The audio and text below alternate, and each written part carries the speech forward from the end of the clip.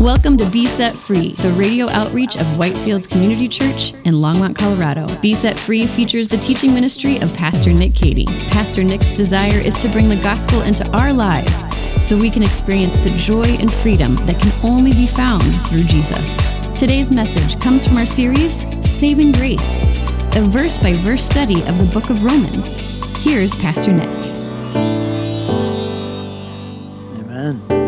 Well, good morning. Welcome once again. Please open with me in your Bibles to the book of Romans, chapter 11. So in your New Testament, the book of Romans, and we're in chapter 11. We've been studying through the book of Romans for the past several weeks, even months now, in our study called Saving Grace, in which we're going verse by verse through Paul's letter to the Romans. It's the way we like to study the Bible generally here at Whitefields. We like to go through entire books of the Bible and just It's our way of almost letting God speak to us, and rather than just trying to pick out our favorite topics or whatever we might do, we just say, hey, let's go through a whole book and let's just soak it all in and let's take it in context and let God speak to us. So we've been studying through Romans, and we have now made our way all the way to chapter 11, and hopefully by today we're going to work our way all the way through chapter 11. So let's go ahead and begin this morning by reading our text, which comes from Romans chapter 11. We'll read verses 1 through 8 and then 25 through 27.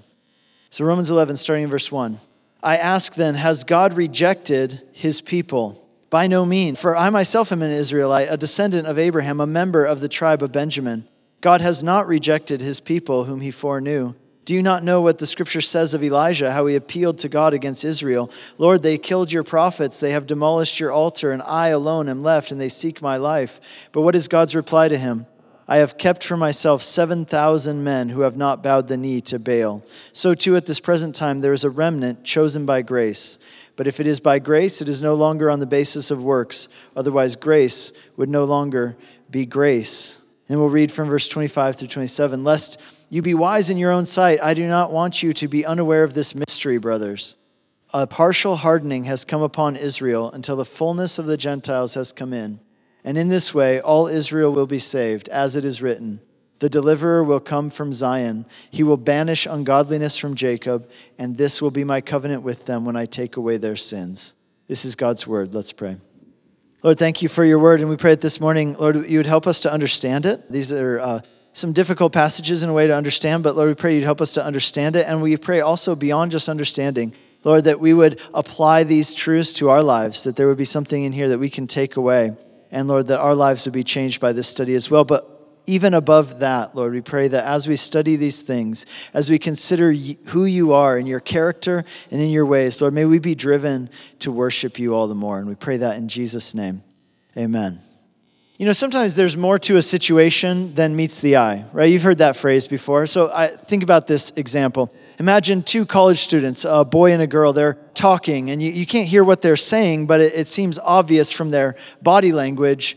You can kind of figure out what's going on, right? Clearly they're boyfriend and girlfriend, and clearly they're having an emotional conversation, and the boyfriend is leaning in close, and he's furrowing his brow, and after he speaks, his girlfriend just bursts into tears and kind of crumples up. And it's obvious what's going on here, right? I mean, you can see it, you can observe what's going on, and so what do? You go and you confront that boyfriend and you say, hey man, I saw what you did there. You just made her cry. You're a monster. Like, you should be ashamed of yourself. How could you treat her like that? You need to treat your girlfriend better than that.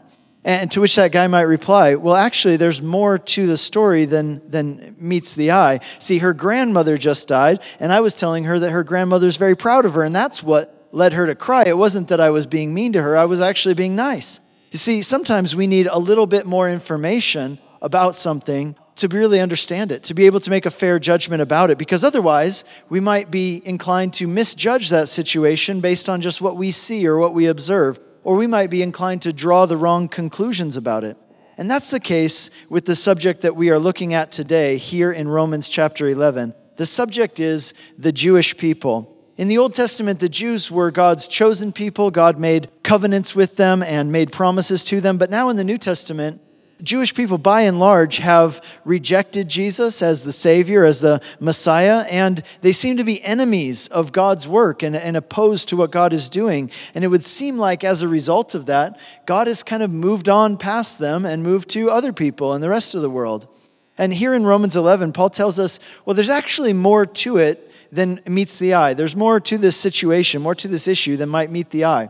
And in this chapter, Romans 11, what Paul does is he pulls back the curtain a little bit and gives us a look behind the scenes so that we can see a few things. First of all, we're going to see that God isn't finished with the Jewish people. He's actually working out an elaborate and a wonderful plan, which when you see it, you can't help but be in awe of God, and it causes you to worship him even more. And that's what we'll see here in this chapter. So the title of today's message is Understanding Israel, and this is part 3. So Understanding Israel, part 3, and this is the tree and its branches. That's what we'll be talking about today.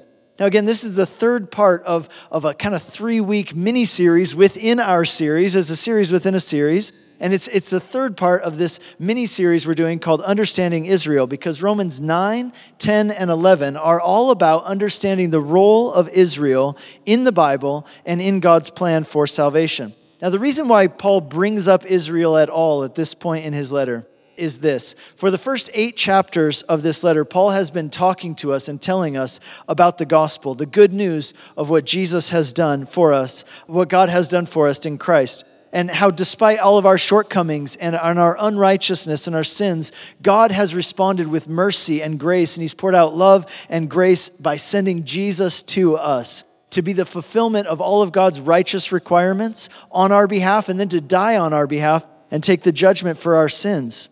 And we were told that we can be sure of this salvation because God is a promise-keeping God. He keeps his promises. And God has chosen us to be his people. And there is nothing in heaven or on earth that can separate us from God's love. That's all great news, right?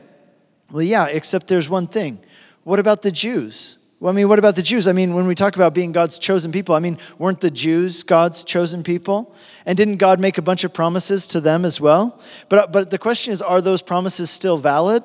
Now that most of the Jews have rejected Jesus, are they still God's chosen people? Are God's promises to them, do they still count? Because if not, then it would seem that maybe God doesn't actually keep his promises. And maybe it doesn't really mean anything to be the chosen people of God if they were the chosen people and now they're not. Like, if God doesn't keep his promises, then what kind of God is he anyway? And why should we believe anything that he says? And if God gave up on Israel, then how do I know that God won't someday just give up on me?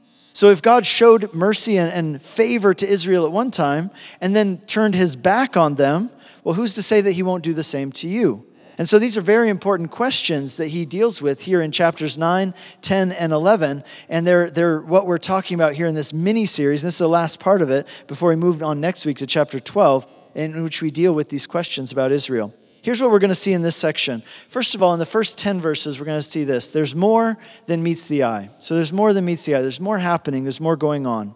Secondly, we're going to see God's elaborate and wonderful plan for salvation for the world. And then we're going to see, finally, throwing fuel on the fire. We're going to talk about fuel for the fire in the last part. So there's more than meets the eye.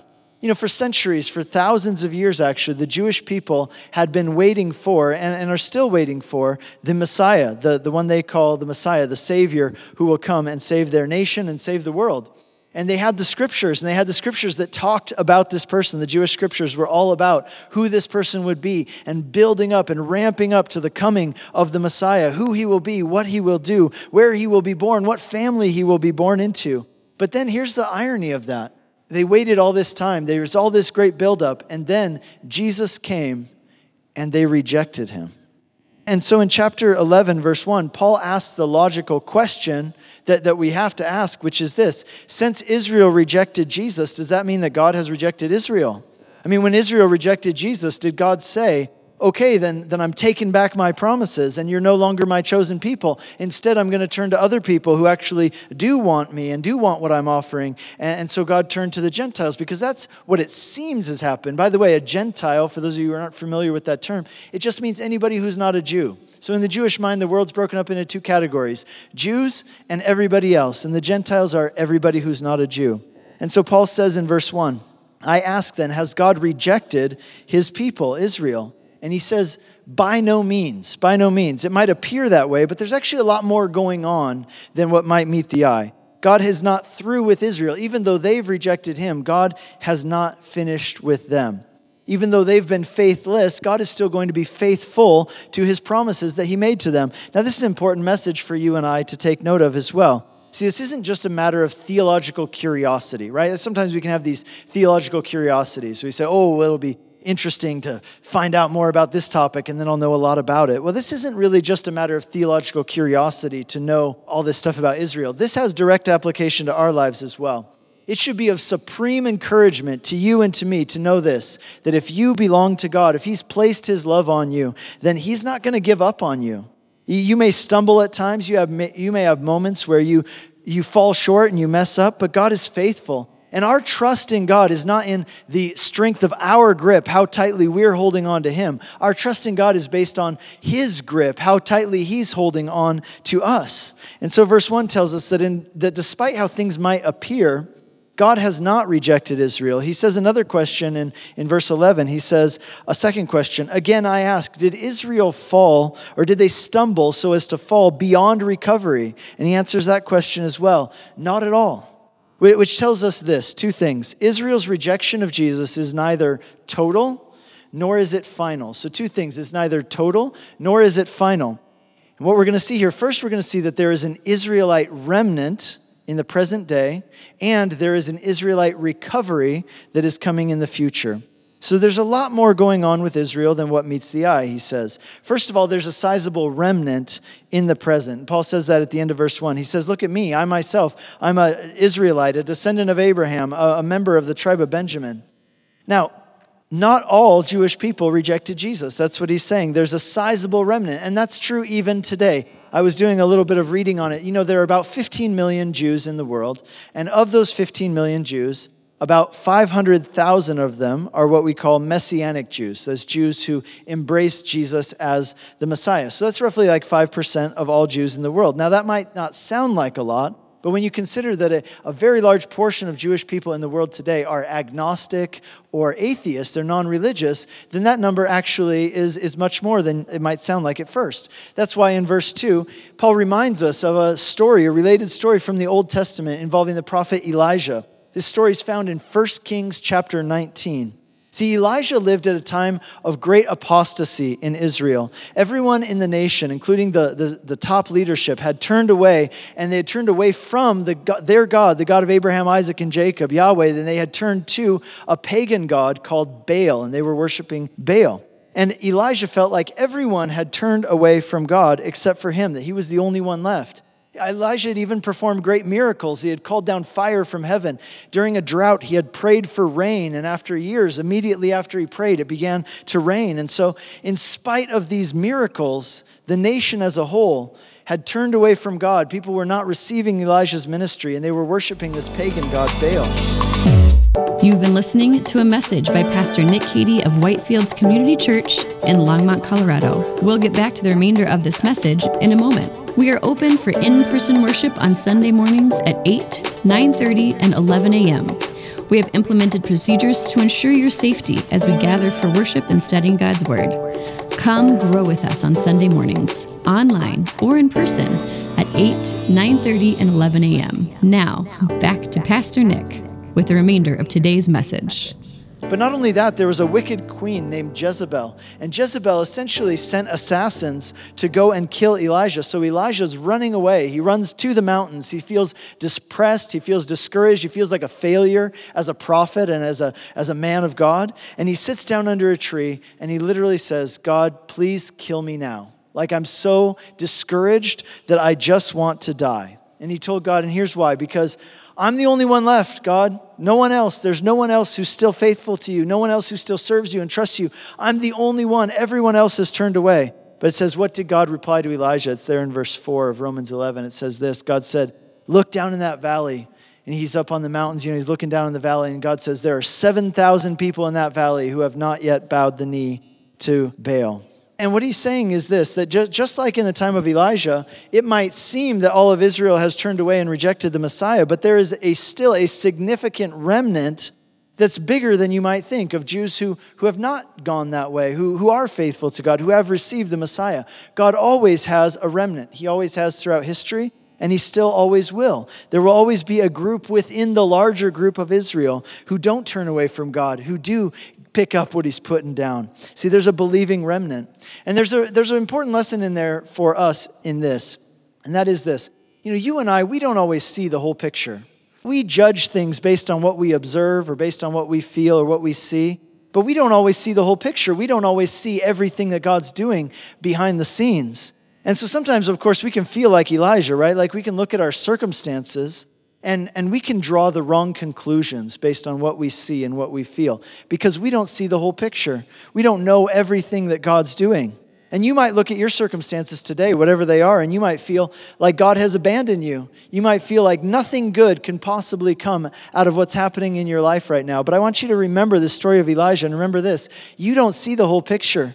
There might be more than meets the eye. There might be a lot of stuff going on that you don't even know about that God is up to and doing in your life. And so rather than relying on our perception of how things are, or what we see and what we feel, what we need to do is walk by faith and not by sight. That's what that means, which means that we trust in God's promises.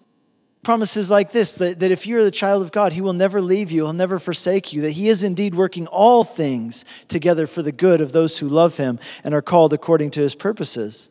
And in the same way, when it comes to God's dealings with the Jewish people, there's more going on than what might meet the eye. Paul says in verses 5 and 6, so too at the present time there is a remnant of Jewish people who trust in Jesus, chosen by grace. And he says, if it is by grace, then it is no longer on the basis of works. Otherwise, grace would no longer be grace. In other words, God gives us His grace, not because He sees something in us that says, oh, I need that guy on my team, I need that girl on my team. It isn't because of something that He sees in us that we've earned it or merited it or done anything that He would give it to us. He just chooses. The reason He gives His grace is in Him, not in us. See, justice means getting what you deserve. Mercy means not getting the judgment that you deserve. But grace means getting something good that you don't deserve. See, grace means unmerited, unearned, undeserved favor.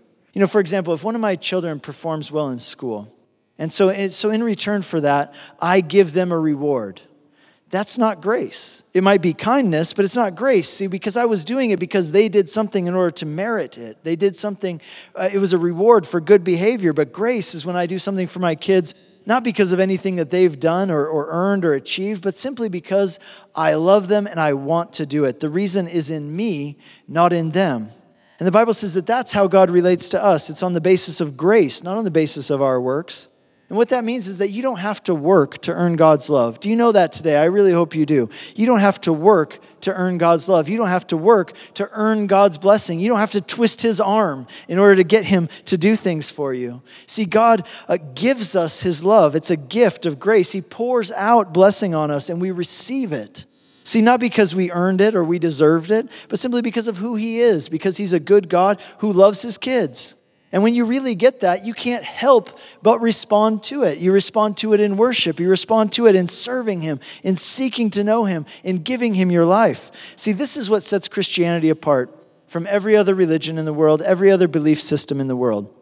This is what makes Christianity absolutely different. See, every religion in the world is based on this basic idea that says this: you act and God responds. You initiate and God responds. And so here are the things that you need to do in order to get God to give you what you want Him to give you. And so recite these prayers, do these good deeds, go on this pilgrimage, give this amount of money. And if you do these things and you do them well and you do them often and consistently, then God will see that and He will respond to your actions, and you can kind of get Him to do the things that you would like Him to do for you. But the gospel is different. It's a different way of approaching God, which is based not on us initiating and God responding, but it's based on God initiating and us responding. It's a way of relating to God based on grace. See, what the gospel says is that God acts and we respond. See, it's the opposite order. And it's not at all splitting hairs. It has very different implications for how we live our lives. That God acts, God initiates, and we respond. In other words, the reason we pray, the reason we study God's word, the reason we worship, the reason we give of our finances, and the reason we serve and do things for Him, anything that we do, it's not in order to get Him to do something for us. See, that's manipulation. If I'm like, okay, well, I'll do this if you do this in return. No, we do it because He has already done so much for us, and we're just responding to that grace. And it's a completely other way of approaching the whole thing and approaching God. And it's what sets Christianity apart from every religion, every belief system in the world. It's the teaching of grace, that we are the ones who respond to God. It's not God who responds to us. And maybe there are some of you here today, and that's a shift that you need to make in your thinking, in your mentality, in the way that you approach God and think about God. You're still trying to relate to God on the basis of your works. You're still trying to twist his arm or direct him in a certain way, rather than responding to what his grace is and responding to him and what he's done. It's an absolute game changer, this idea of grace. And so what Paul is reminding us of here in verses 5 and 6, in talking about grace, is this: salvation is not a reward that you get for good behavior. Salvation is a gift that you receive by faith. So salvation isn't a reward that you get for good behavior. It's a gift that you receive by faith. And that's what we see in verses 7 through 10. He says this: what then has Israel failed to obtain what it was seeking? The elect obtained it, but the rest were hardened. In other words, those who rejected the gospel of God's grace because they insisted that they could earn their salvation and earn God's love and blessing, they were hardened. Not only were they hardened, but they were also blinded. It says this in verse 8: God gave them a spirit of stupor, eyes that would not see and ears that would not hear to this very day. And David says, let their table become a snare and a trap and a stumbling block and a retribution. Let their eyes be darkened so they cannot see and bend their backs forever. The point here is this: when you reject the grace of God, you become hardened and you become blind. And you might wonder sometimes, why would anybody not want God's grace? Like, anybody would be presented with the gospel and be like, thanks, but no thanks. Why would that be? Well, Paul's been telling us the answer to that in chapters 9, 10, and 11. He said in the case of Israel, and in the case of many people today, the reason they rejected the message of grace was because it offended their pride. It offended their sense of self-righteousness and self-justification. Right? They liked the feeling that God liked them more than he liked other people because they earned it and they deserved it. They liked the feeling that they could pat themselves on the back and say that they had earned God's grace. But the gospel came along and said, no, don't you understand? That's not how grace works. Grace isn't earned. It's by grace. It's not by works. And that offended their pride. And a lot of people stumble over this even in this present day. We say things like, I don't need charity. That's un-American. I get what I deserve. And this idea that we need to receive the gospel, it requires us to humble ourselves.